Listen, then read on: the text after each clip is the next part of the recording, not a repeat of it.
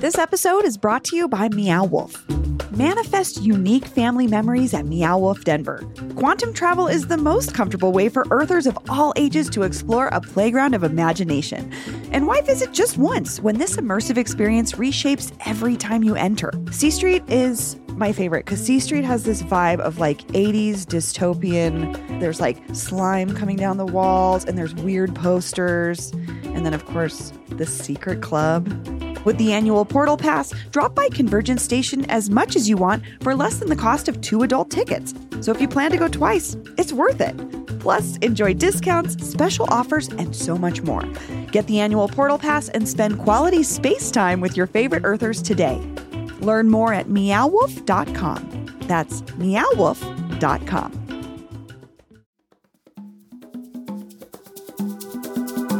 Today on CityCast Denver. Colorado confirmed Tuesday what we've known for a while. We're pretty blue. We know this is on your mind because it's on ours. Is there a result you were surprised by, like Grandstander-in-Chief Lauren Boebert possibly, hopefully, maybe losing to some city councilman from Aspen? I mean, frish who? Or Denverites saying no to eviction defense? And the Caraveo-Kirkmeyer race up north that's still too close to call? We're talking to Westward editor Patty Calhoun tomorrow, and we want to know what matters to you. Leave us a voicemail with your name and neighborhood, and we might play it on the show. That number is 720-500-5418. And in case you forget, the number is always in the show notes of every episode. That's 720-500-5418. But while the dust settles, dear listeners, this one is for you. Today, my producer Paul Caroli and I will be reading and responding to your thoughts, critiques, and recommendations. Today is Thursday, November 10th. I'm Bree Davies, and this is a CityCast Denver mailbag episode.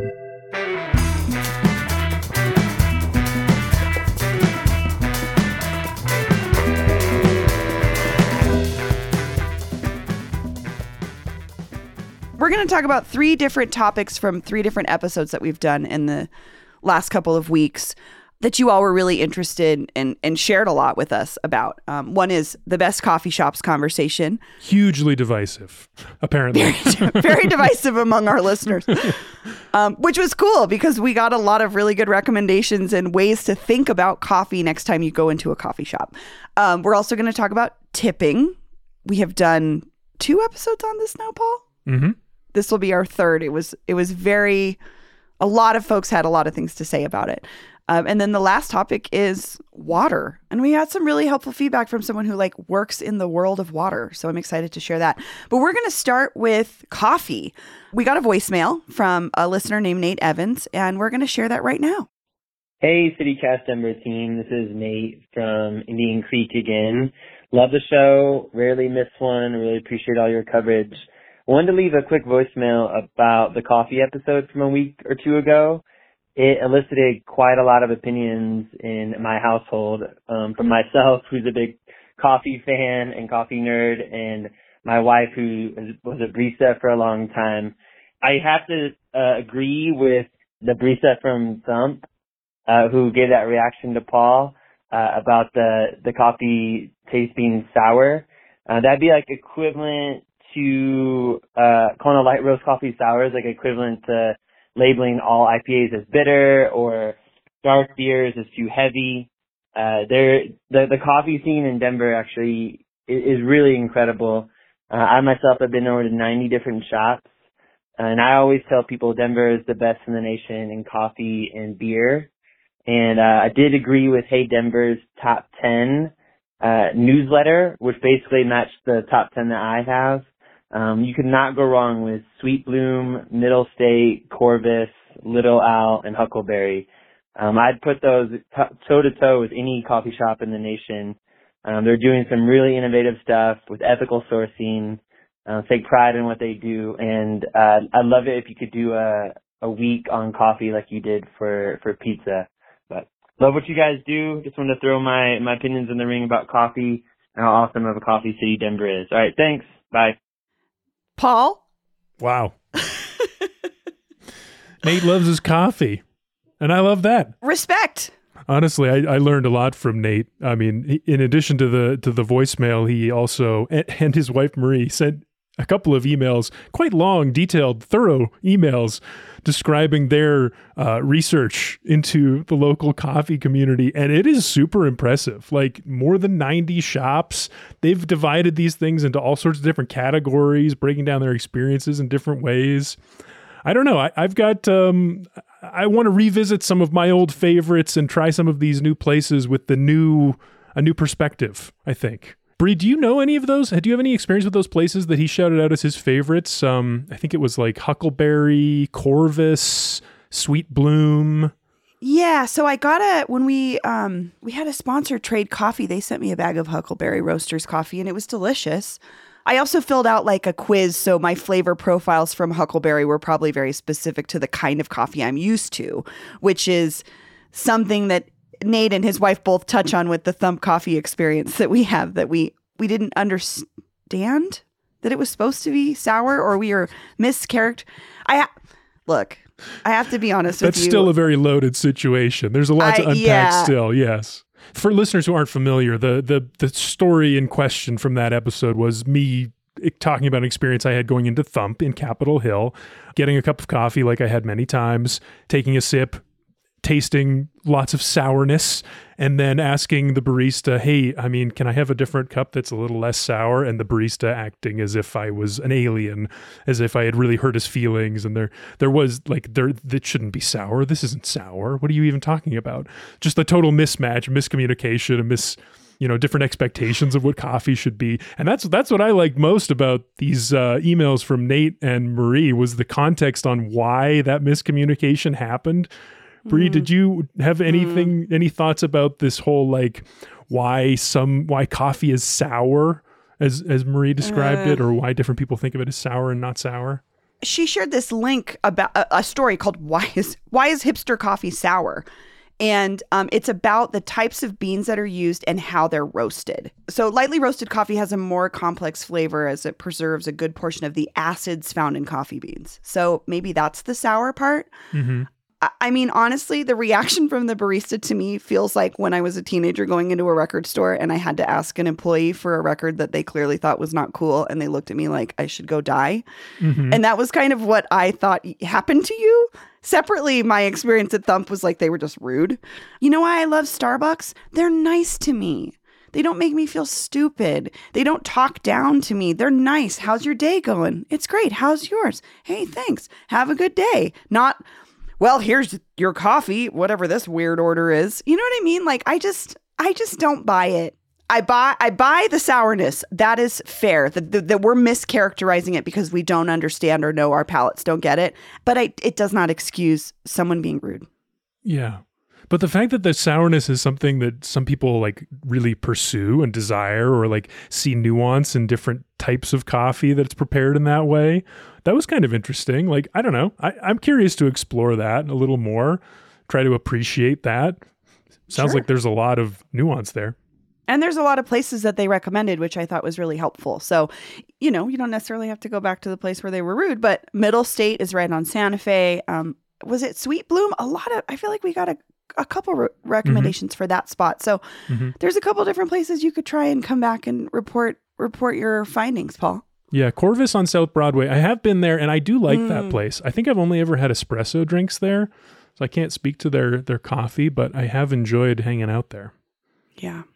I want to read this next one from a listener who's got kind of a conspiracy theory about the Starbucks unionization efforts, or what's transpiring with them. And like, I kind of love what he said. Excellent. This is from Blake Etherton.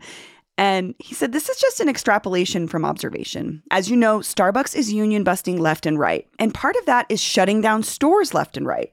But another thing they've been doing is shutting down stores that aren't even unionizing yet, but are still profitable. I know a couple of these situations as we've been approached by buildings looking to fill vacating Starbucks spaces. My hypothesis is that they are preemptively shutting down a store to create a labor surplus for themselves. It makes unionizing much more difficult when you create competition amongst your workers for hours. I don't know. I'm kind of on Blake's side. I could feel this conspiracy theory being legit.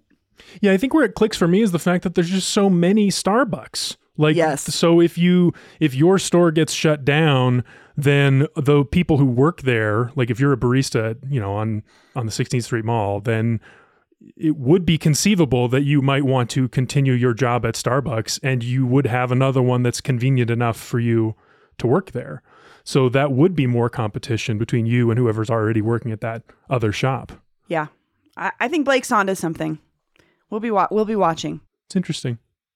Okay, so here's another message from a listener on the coffee conversation. This one is from Steve Marsh. He writes, "Love the show. I moved here about a year ago, and this podcast has been a great way to plug into local news, tips, and issues. However, the coffee episode today was a miss. The lack of promoting or talking about local coffee shops and locally roasted coffee was disappointing. Plus, y'all had a whole section dedicated to Starbucks. Come on." First of all, Steve, gave a lot of love to Boyer's, local roaster. Just have to say that. Boyer's, my favorite coffee. So Steve goes on, "With that said, I know y'all are also a different generation of coffee drinkers. Because of your love of Starbucks, I assume you like the medium to dark roast coffees, which taste burnt to me. You mentioned one coffee." Okay, so he's talking about the thumb thing as well, which I think we addressed. But thank you for your comments, Steve. Appreciate the thoughtful feedback. But Steve also said that our coffee scene is so great that we have companies here that are distributing their beans across the country. Sweet Bloom, Middle State, Huckleberry, and Queen City. Steve also says, more expensive per bag, yes, and the shops have a hipster vibe to them, but the coffee is high quality and delicious. Okay, fair. Respect. I respect the coffee scene. It's not my scene, but doesn't mean I can't support it.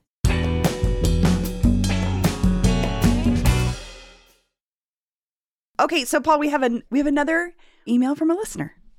Yeah, so this one comes to us from Eric Isle.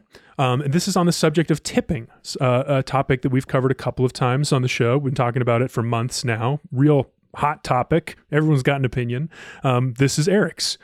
He says, "Long time, first time. I'm no longer a Denver resident, but I still have a soft spot in my cold, dead heart for that messy Queen City, thanks to my past relationship with it.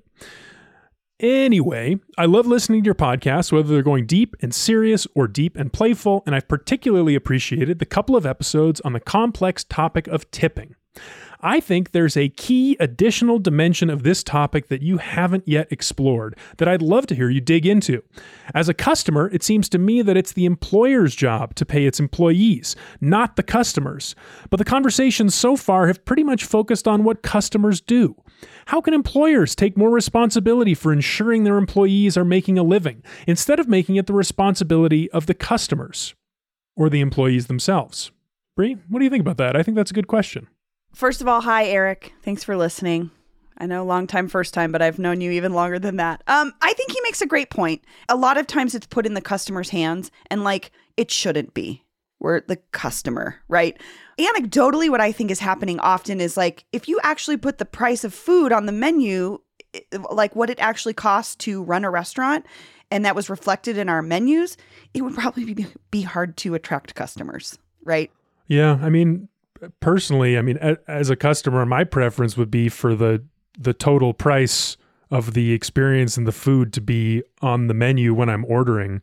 I've always felt that this is kind of more of a run of show problem than a economics problem, this whole tipping situation, because it's asking you as the customer to make your decision about what you want to eat with this artificially deflated price on the menu. And then at the end of the meal, it shows up, and then you have this awkward dance of was the service good? Did I get what I ordered? And you have to make your own choices, where really it would be much easier to just say at the beginning, okay, $24 for this sandwich. That's what I want. I'll have that. And then the whole experience follows. But I don't know. It's such a cultural thing too. That's not the way Americans eat. At least go out to eat. No, it's not. And I'm also just thinking about the experience in the restaurant. So if you're paying for everything up front and then you have a horrendous time in the restaurant, you're probably going to be I'm not going back there for a $24 sandwich. Yeah. I'll go back there for an $18 sandwich. But is that appropriate? Should we be making these decisions? No. I think he's right. I think you're right. How that gets implemented, though, I'd be curious to see. I mean, I feel like restaurant owners understand there's a threshold. There's a point at which you can't charge too much or people will just not come in for your basic sandwich or whatever. It's a struggle. Yeah, I think you had it right, though, earlier when you were saying, like, what's one restaurant supposed to do about it? Like, are you supposed to take the leap and put the real price on the menu and then be like $10 more expensive than your competition? Or so it would appear on the internet on your menu. Like, that would be, it's a horrible prisoner's dilemma kind of situation. Yes, and we watched this happen with a coffee shop. Oh, of course, yeah. Amethyst. We had the owner, one of the co-owners of Amethyst Coffee Shop, Elle Taylor, on the show. And she did this very thing, right? They raised their prices. They doubled the prices of their coffee so that they could pay their employees a living wage. And that they went out of business. They said the reason was they were burnt out, which I believe. But what frustrated me was the media coverage of it sort of blamed them for raising their prices. Like the headline, I feel like the Denver Post headline was like, coffee shop who raised prices to pay minimum wage goes out of business. So do you want to be that one restaurant? Probably not. It has to be industry-wide if it's going to change. Yeah. One other thing from Eric before we move on. Eric actually recommended an article from the New York Times, apparently came out recently, about this whole tipping situation. And the article mentioned Illegal Pete's, our local Denver-style, Mission-style burrito chain. Apparently, Illegal Pete's is one of those places that has increased wages and health benefits for employees. Illegal Pete's had to raise prices to do that. Mm-hmm. But I think Illegal Pete's has a little bit of leverage here, right? They're a known restaurant name here in Denver. They have multiple locations. He could be setting a precedence or an example for folks. Yeah. But this was in 2019, so. Yeah, be interesting to hear how that turned out. Well, I think we should reach out to a restaurateur to talk about this, because I think, even for an Illegal Pete's with a chain of restaurants, like, profit margins are slim, and it probably felt like a big risk to make a decision like this. And it probably was a big risk. You never know how customers are going to react. You never know how many people think your burrito's actually worth $12 instead of the $10 they've been paying. Right. That's what I'm saying. That's exactly what I'm saying. I agree with you, Paul. Sticker shock is real.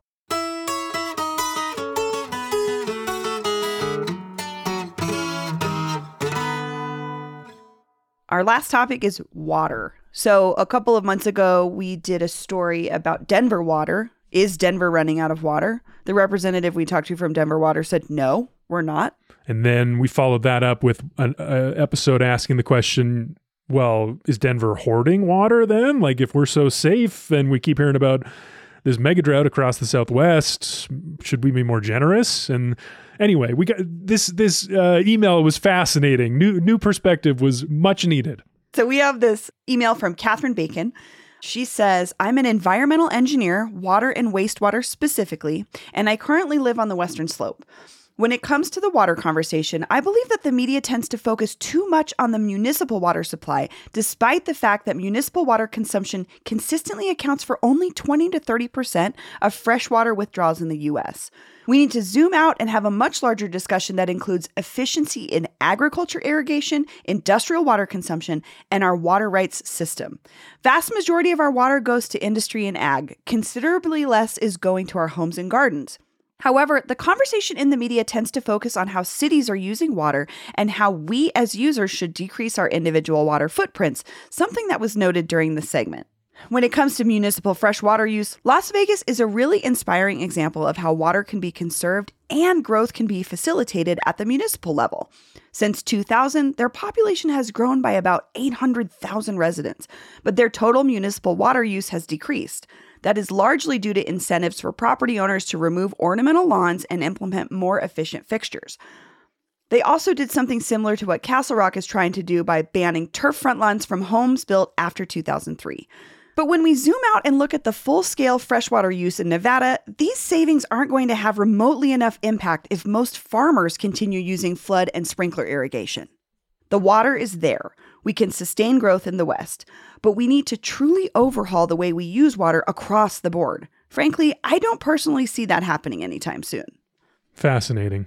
I mean, what an interesting observation that most of the water use is for industry and agriculture. I mean, you made this point during our Pepsi episode. How much water is Pepsi using at their new big bottling plant? But also, like, agriculture and industry, like, those support the people that live in cities. That's where most of the people are in the West. So it is like one big organism of a community that we are, which makes the local disputes over water, like how different counties around Denver are handling it and, you know, developing rivalries over it.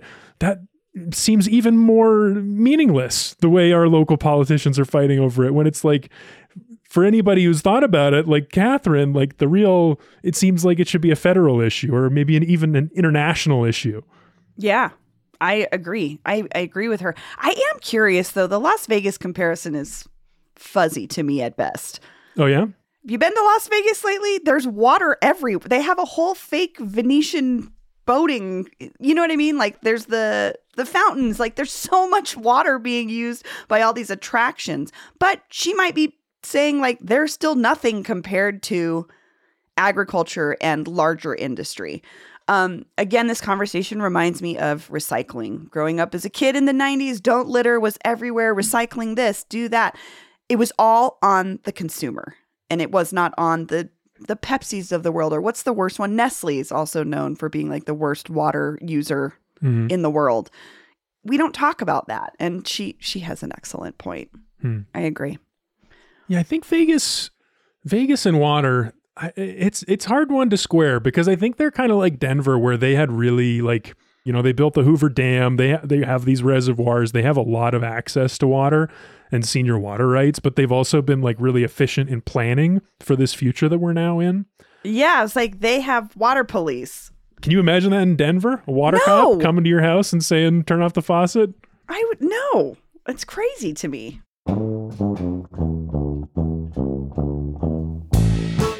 Okay, well, that's been our first ever specifically devoted to your feedback. This is our first official mailbag episode. I loved it so much. I loved hearing from everybody. Thank you all who wrote in. Keep writing in, even if we didn't share your feedback. We hear it, we talk about it, we discuss it. It does inform what we do with our future shows. So please feel free to continue to share feedback with us. Paul, thanks so much for joining me. Thanks, Bree. See you tomorrow.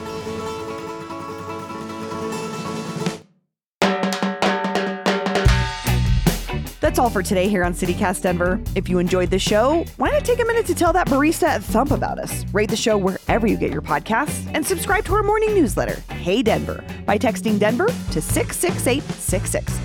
We'll be back tomorrow morning with more news from around the city. See ya.